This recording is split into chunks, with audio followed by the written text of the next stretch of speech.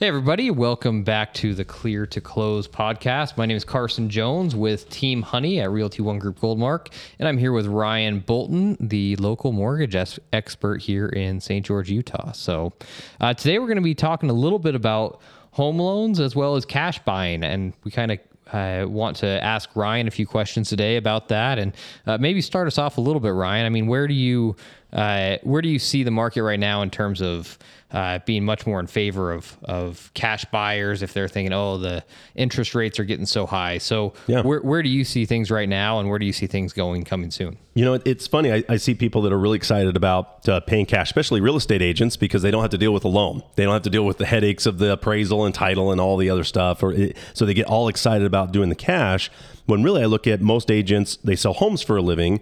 They have a cash buyer. Why are you selling them just one? Why not sell them two? Why not sell them three? I mean, not everybody's going to want investment properties. Not everybody's going to want to use their cash that way. But it's amazing how often, if you propose that to 1 out of 5 clients, maybe they'll say, oh, maybe that's not a bad idea to take some of that money and invest in it.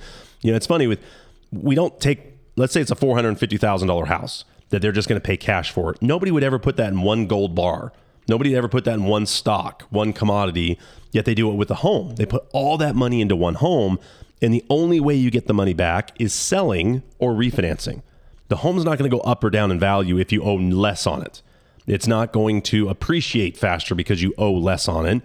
So it ties up that money in a way that makes it much harder to get to.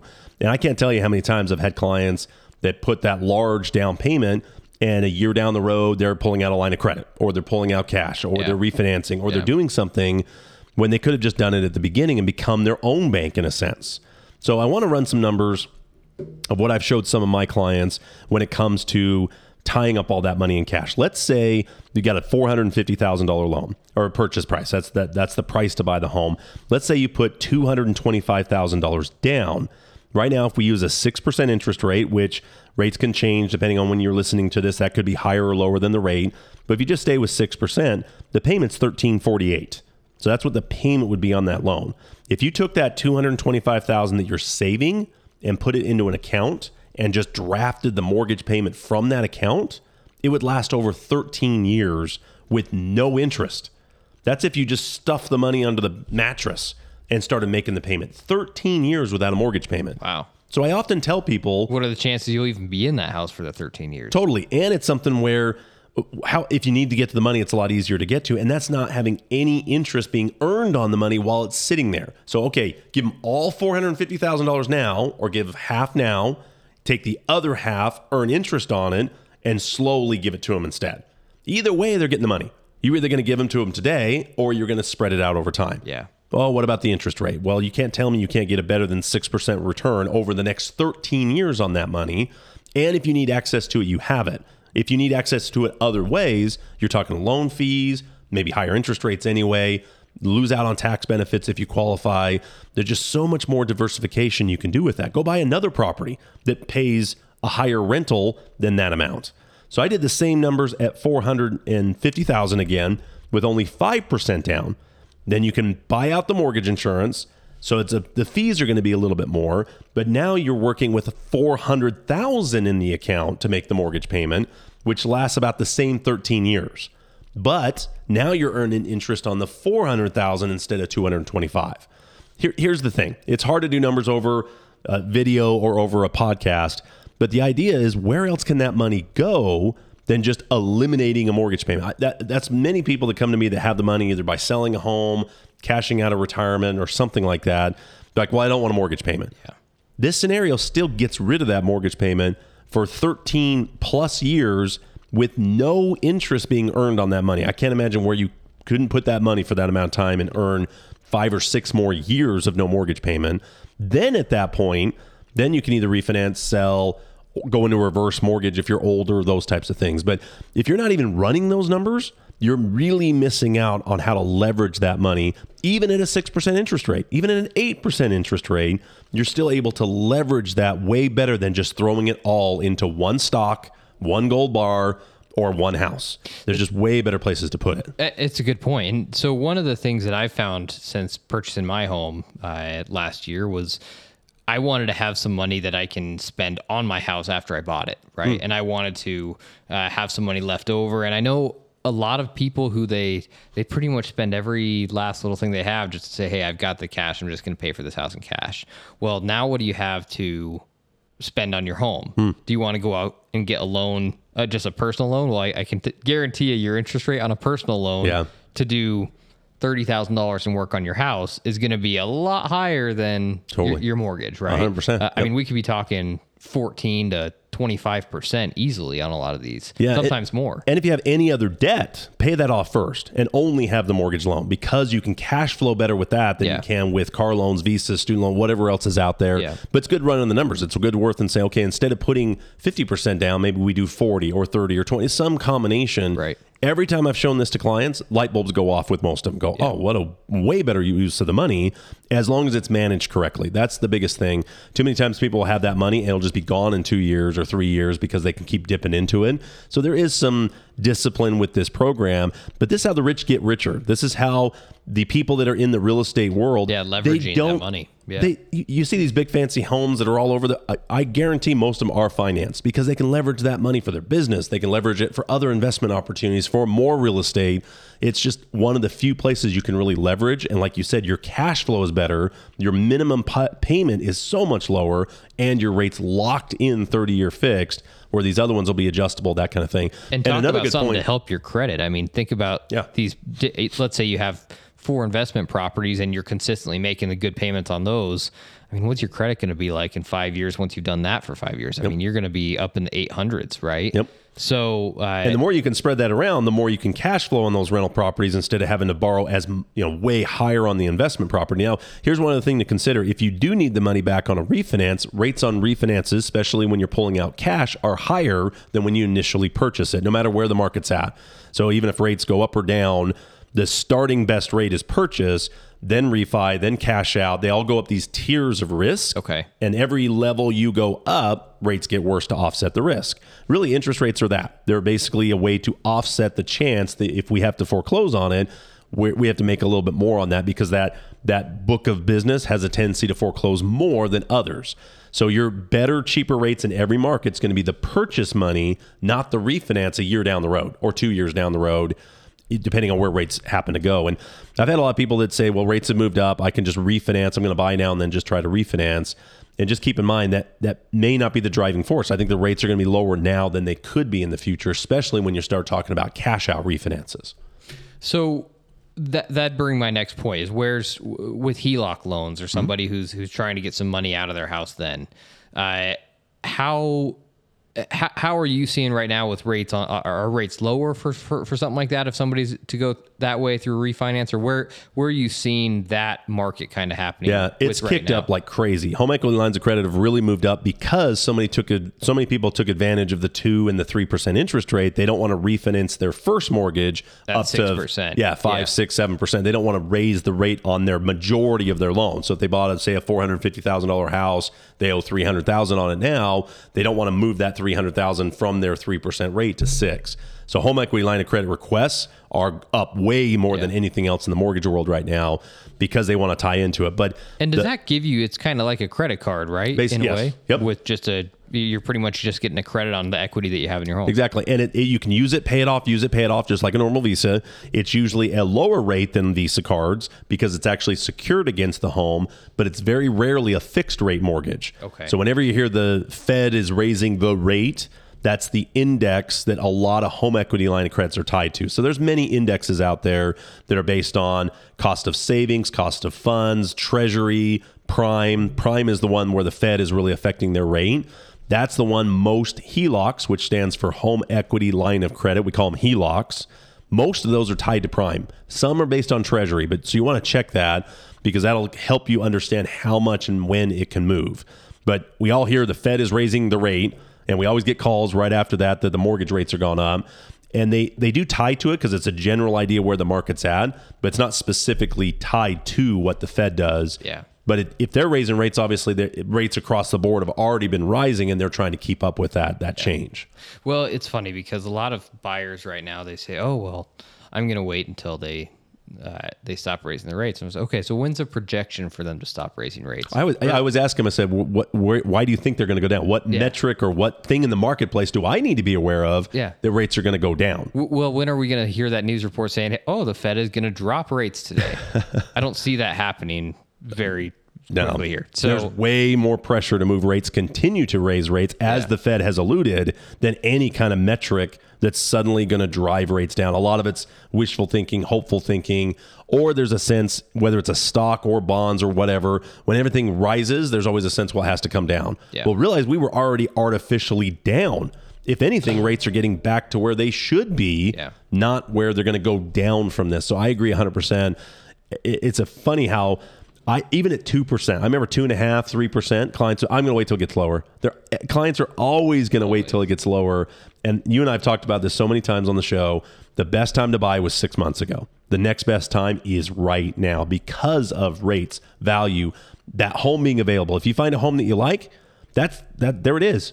If it's gone, when will that one ever come on the market again? Underwriting guidelines change all the time. I've seen clients that were approved 6 months ago, now they can't, because something's changed in regulation or guidelines or something like that. So you're going to have a housing expense. Why not own it? Yeah. Why not live in the home? Why not gather the appreciation, the tax benefits, all the things, or turn that one into a rental? If there's something that does pop up and rates do change, great. Keep that one as a rental, move on to the next one. So I'm a big, big believer in real estate. And that's one of the reasons we wanted to start this show, is to show our passion for what we do for a living and really how much we want to help people realize that it's not just about selling another loan or selling another house. It's about helping people into real estate. Now, okay, so let's do a little game here. So let's say that I have $500,000 in my pocket. Okay. I've got $500K saved up, and there's a house that I love for $435 that I can buy. Okay. And so I'm sitting here thinking, I'm just going to pay $435. I'll still have $65 left over. And yeah, no problems, right? What would you say to that person who comes to you with that, with that scenario? Okay. And what would you tell them instead of convincing them to go to just, pay your $435 cash, get it over with, and just live in your home forever, right? So what would you do to, kind of show that person that money can be used much more effectively and get to the point where they're actually making money off of that, purchase that they're doing, even if they want to live in that home full time? Yeah. So that's a great point. It's something where else can that money go that gets a better rate of return than zero? When you put it in the house, what rate of return are you getting? Well, you don't have a mortgage payment. Okay, sure. But you're giving up all the money right now. Why not spread it out over the next 10 years? Why not take the same amount of money we're working with and just get rid of any other debts, if there is any other debts that could be freed up that gets you a better cash flow than the payment? Now, I also asked the client, okay, what stage are you at on your job? Are you going to be retiring in the next 5 to 10 years? Well, is it going to be harder to get a loan in 5 years than it is today because of either credit or income or those types of things? Yeah. And then what happens if you pass away? Well, the house is free and clear, but they don't have access to any money. Yep. You can't buy, the transmission of the car falls out. You can't buy it with equity. Equity is great. Don't get me wrong. But equity is only worth what somebody else is willing to pay for it when you need to sell it. Other than that, it's not worth anything. Yeah. Would you rather have $100,000 of equity you can't get to, or $100,000 in the bank, earning some sort of rate of return?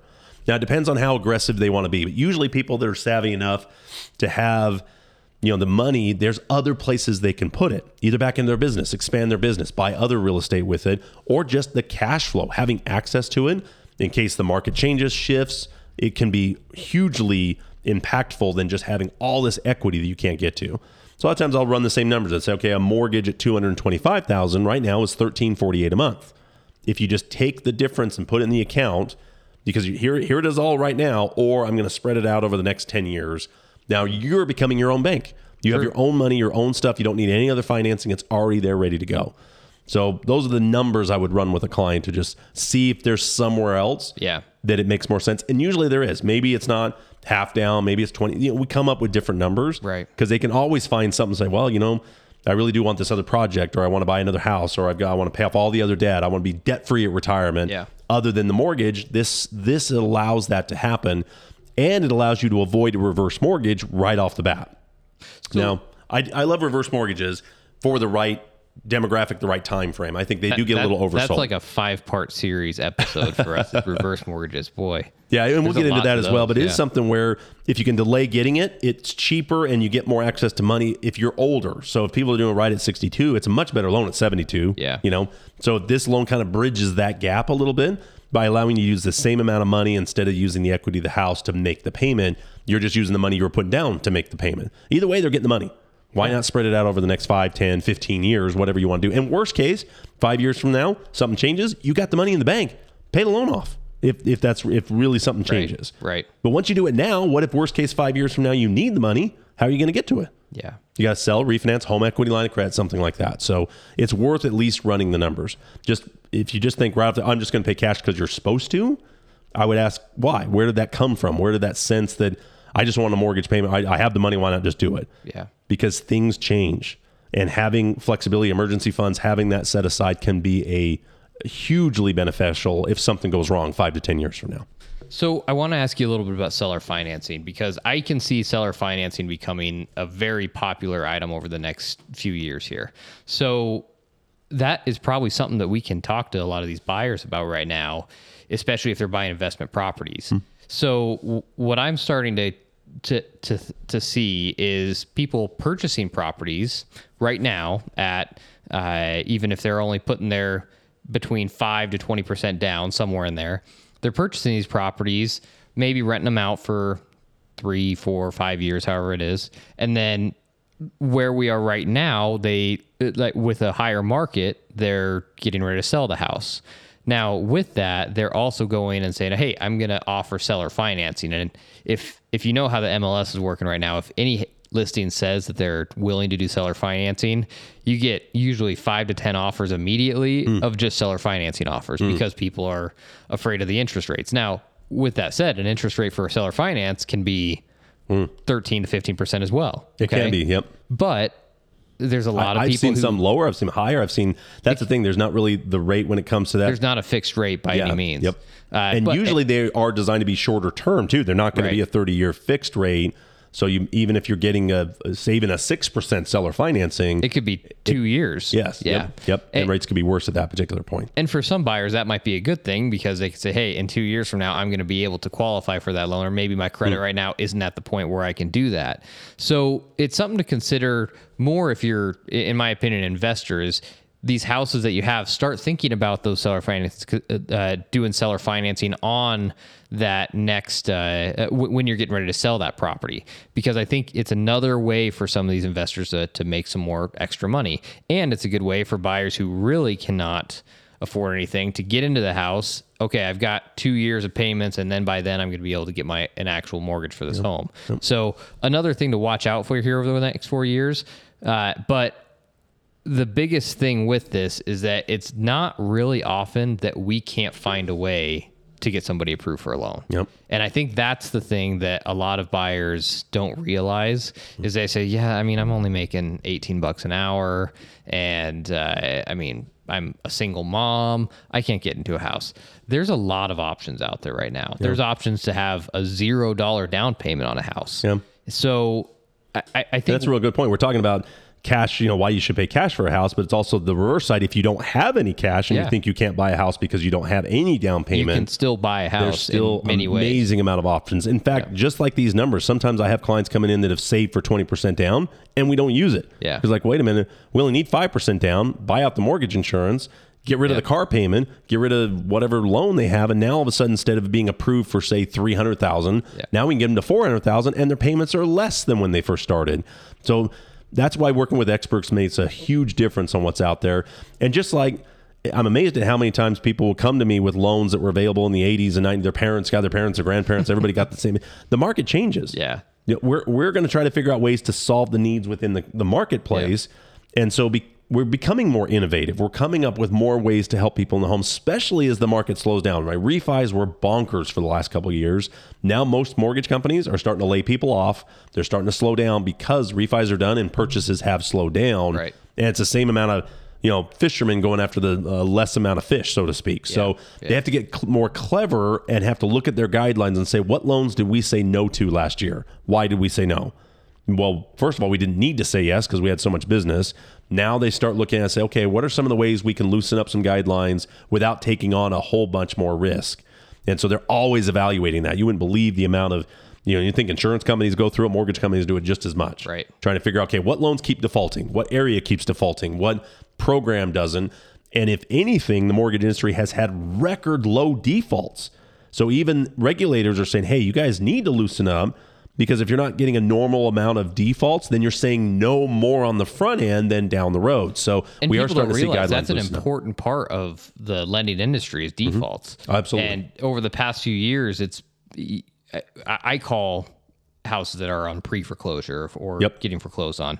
As a realtor, that's one of the things we do is we try to contact these people to say, hey, let's get your house sold and get you the money before the bank says that we're going to do it for you. Right.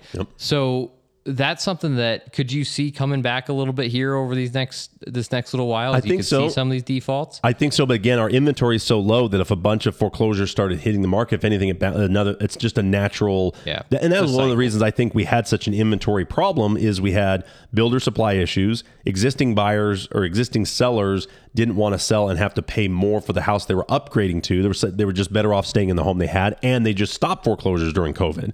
So there's all this stop adding inventory while people are still trying to move and still try to naturally purchase homes. Okay. So that actually made things a little bit worse to just blanket said nobody can foreclose, nobody can evict, nobody can do anything, regardless if you had COVID or not. Yeah. I understand there needs to be some relief. Some areas needed more help than others. Like St. George Southern Utah didn't have as much problems with COVID crisis, maybe Detroit or LA or, some of these other places, yet they did a blanket, nobody can foreclose the entire year. So none of that natural inventory. Now, people don't just foreclose because they lose their job. They might pass away. They may have health issues. There's other reasons why things go into foreclosure. And all those were just stopped regardless of what it was. Right. So it just exacerbated the problem of that we still don't have that inventory hitting the market. So that caused the inflation of the inventory to be even worse. So I think they'll naturally come back because there's always going to be foreclosures. But as an industry, we notice our foreclosure rate, regardless of the area or even postponing it, is really, really low. So they start saying, okay, we're saying no too much. We need to loosen up some areas and start helping people into homes. So you will see guidelines change that will also help. But putting a bunch of money down sometimes isn't the best option. It really isn't. Even if you have it, it really is worth running the numbers. So I have a few clients who they make great money. And they're always thinking about investing, right? They're always thinking, okay, where can I invest next? Yet then all of a sudden, again, I see them put a full 20% down on a house. Do you have to put 20% down on investment property? Investment properties, yes. Okay. You can do 15%. Are there some programs, though, that are lower? Yeah, you can go 15%. Generally, 15% is kind of where they want it because they like to have that little mortgage insurance on there, or 25%. Right at 20 is actually the worst rates on the scale because it's right underneath needing the mortgage insurance, but right where lenders are at the most risk to actually lose money. So it is something where they like 25 or 15. 15 and then maybe buy out mortgage insurance? Okay. Yep. That's, again, it's worth running the numbers. If the person has a lower credit score, the buyout might be too expensive. Yep. If the credit scores are higher, then it's well worth running the numbers. Okay. So that's what we have, all these guidelines, all these boxes, all these things we try to fit clients into, and nobody fits in all of them perfectly. That's part of my job is to say, okay, here's option A, B, C. Which one do you like better? What works for you? Make sure they're fully educated and not just go with one option. Yeah. Like most people come to my office, I just need a loan. What's the rate? Bam, bam, bam. Yeah. It's like, okay, let's look at a couple other things.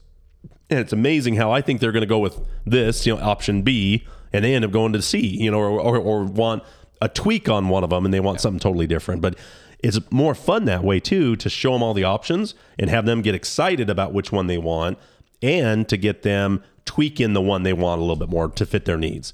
Then, it's not just another mortgage, not just another house. There's more of a financial planning aspect to it, or more of a financial overview that can really get them excited about what they're doing with their money. But like I said, I'm amazed at how many people are these really savvy investors and stuff like this, and yet they don't leverage their down payment as well as they can, and where there's really some options. And again, agents as well. How many agents? Oh, it's cash buyer, yay! And it's like that should be exciting for another reason. Yeah. If you got somebody that has that much money, why you selling them one house? Why not at least say, hey, there's a couple of investment properties with that much money down, you would cash flow instantly. It would make your payment on all your debt. Right. I'm not saying everyone's going to do that. There's people that just don't have the mindset to be investment oriented or real estate. But 1 out of 5? Yeah. 1 out of 6? I mean, think about if you're a real estate agent, think about how many cash buyers that you had that you could have turned into 4 or 5 more clients. That's not finding a new client. You just increased your income by 20% by just adding that one option, by adding finance. Yeah, showing them the option of buying the house that they want, and with the rest of the cash, turning it into another 4 or 5 investment properties that are consistently making them making them money. Like I said, not everybody's going to gravitate towards that, but I've found about 1 out of 5 at least are open to making the conversation. Yeah. And that increased your income by 20% by not finding 20% more clients, just taking the cash clients you have and utilize them and be excited about selling real estate, not excited about just it's a cash deal, I don't have to deal with a loan and all that kind of stuff. And really, if you hate a loan that much, you're working with the wrong mortgage company. If you really just hate doing financing loans and you just want all your clients to be cash, you're missing the boat on one angle, and you got to get with better mortgage people. There's some really good ones out there, including hopefully myself, but there's really good loan officers out there. There really absolutely is. So here's a thought. So right now we've got a lot of people who are saying, oh, the market's going to crash. The market's going to drop at 25% in the next year. Just thoughts all over the place of where the market's going to go. There's not a lot of people saying, oh, the housing market's going to skyrocket another 25% in the next 12 months, but it could, right? Sure. So here's one of my thoughts that I've always had on this is when I hear these people talking about all the fear and speculation of what's going to happen, then they say, and I'm going to buy this house for $500,000 in cash. Say, so you're worried about all the things that are going to happen in the world, yet you want to get every penny you have and put it into one thing. So think about Taiwan right now. Something happens with China, Taiwan, the United States gets involved. There could be some type of situation that starts happening with the world markets and the housing market. So if that's a fear on your mind, why would you want to get that all tied up in one place when it could take another 13, 14 years for things to recover, right? When you have this, even if it's a 15-year loan or a 30-year loan, whatever it is, no matter where the market's at, you're not paying more, right? If your mortgage is going to be $1,500 a month, whether every country in the world is on fire or everything is perfect, your payment is $1,500, right? And it's going to get to a point in the world, wherever inflation goes or whatever happens, there's going to be a time where you say, hey, $500,000 is not a whole lot of money, right? And you might need significantly more money in your pocket per month than you have right now, and what it takes right now on top of your mortgage. So your $1,500 mortgage in 10 years or however many years might be like, that's it, that's nothing, right? In order for you to rent a house, it could be $3,000 to $5,000, right? Yeah, and that's a great point. When same thing, like you said, with rents, it was $800, now it's $1,600, now it's $22,000. Doesn't get you much now for $2,000 a month. So you're totally right. Having that money working in circulation, as soon as money stops moving, it's not worth as much. It's got to be moving, got to be circulating, got to be doing things. Right. And there's always going to be opportunities you can jump on that if you had the cash. There's going to be opportunities that pop up. If the market does really crash, great. There's a lot of people waiting for that because they're wanting to be able to get back out there and buy a bunch of rental properties because they missed the last crash or whatever you want to do. So you're right. And having it all tied up to a house doesn't help you either. Yeah, you just spent your $500,000 on your house in cash, and now all this stuff starts happening with the world, and you're like, oh, well, now I don't have any money. I spent it all on this house. Okay, well, let's sell the house. Oh, well, now the house is only worth $375,000. Okay, well, then I'm going to have to just do that and find another house. Well, there's not another house that you can find that you're going to be able to get anywhere close to it. And now all of a sudden your interest rate is going to be double of what you had it originally. So something to consider for those who are really curious about what's going to happen over these next few years, just in the world in general, is think about where your money's at. And I think people should really just write this on their mirror every morning, and that's just leverage, right? Leverage is something that can be used for many businesses in the world. I mean, construction, really anything that you're doing, leveraging is a big part of life. And it's something that very few people do, but all the successful people do it. All the really successful people, they're leveraging, and the biggest thing is they're leveraging their money and their investments. So think about that a little bit as you're investing in whatever it might be, but especially real estate, is leverage that money that you can have access to. And other people's money, right? Especially when you could just have it all tied into one thing and what else are you going to do for a while? It's worth just running the numbers. That's all we're trying to say, trying to educate you and just try to get that mindset off. Oh, I got the cash, I'm just going to pay cash. The idea is to say, hey, why don't we run the numbers and just see what it takes to get qualified? What can I get qualified for today? It'll be easier to qualify today than it will be next year, the year after, because things always change with lifestyle, income, whether you retire, all those types of things. So it's just run the numbers. That's all. It's amazing how often you run them that maybe something else will make sense. Right. Now, I still have people to do it and still pay cash. That's fine if that works out for them. But I'm amazed at how many people, once they run the numbers, it makes a big difference. So, yeah.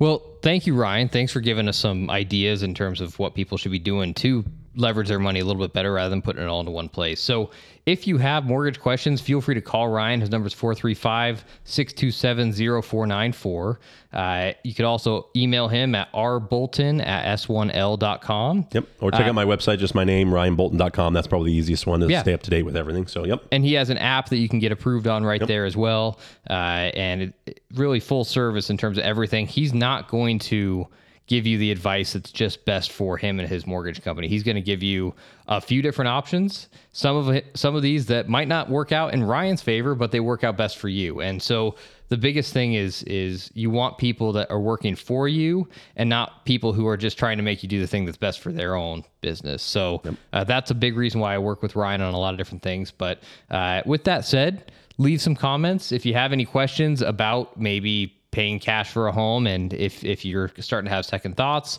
or maybe you've thought about, hey, I do want to get a loan, or I want to refinance, I maybe want to get a HELOC on my house now, leave those in the comments, and we'd love to answer those questions, whether it's via email or we could just give you a quick call. I would love to have people tell me why you would pay cash. We're obviously making the argument why you wouldn't. Put in the comments, why would you pay cash? Yeah. I'd love to see the comments on that and just see, because it also helps me to better understand and better see everybody's point of view. You get in your own industry, you get a little bit stuck. I'd put in the comments, why would you pay cash for a house? And there's going to be the people out here who say, hey, I'm 80 years old. I have $5 million in the bank. I only need a $500,000 house. Okay, there's a situation, but most people are not in that situation right now, right? A lot of people, if you're 50 years old, it's like, great, yeah, you have $4 million.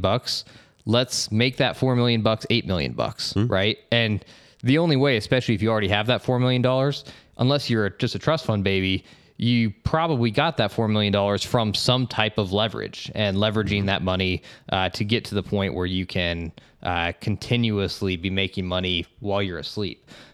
So anyways, thanks so much for watching and listening. We're going to be doing another episode here soon.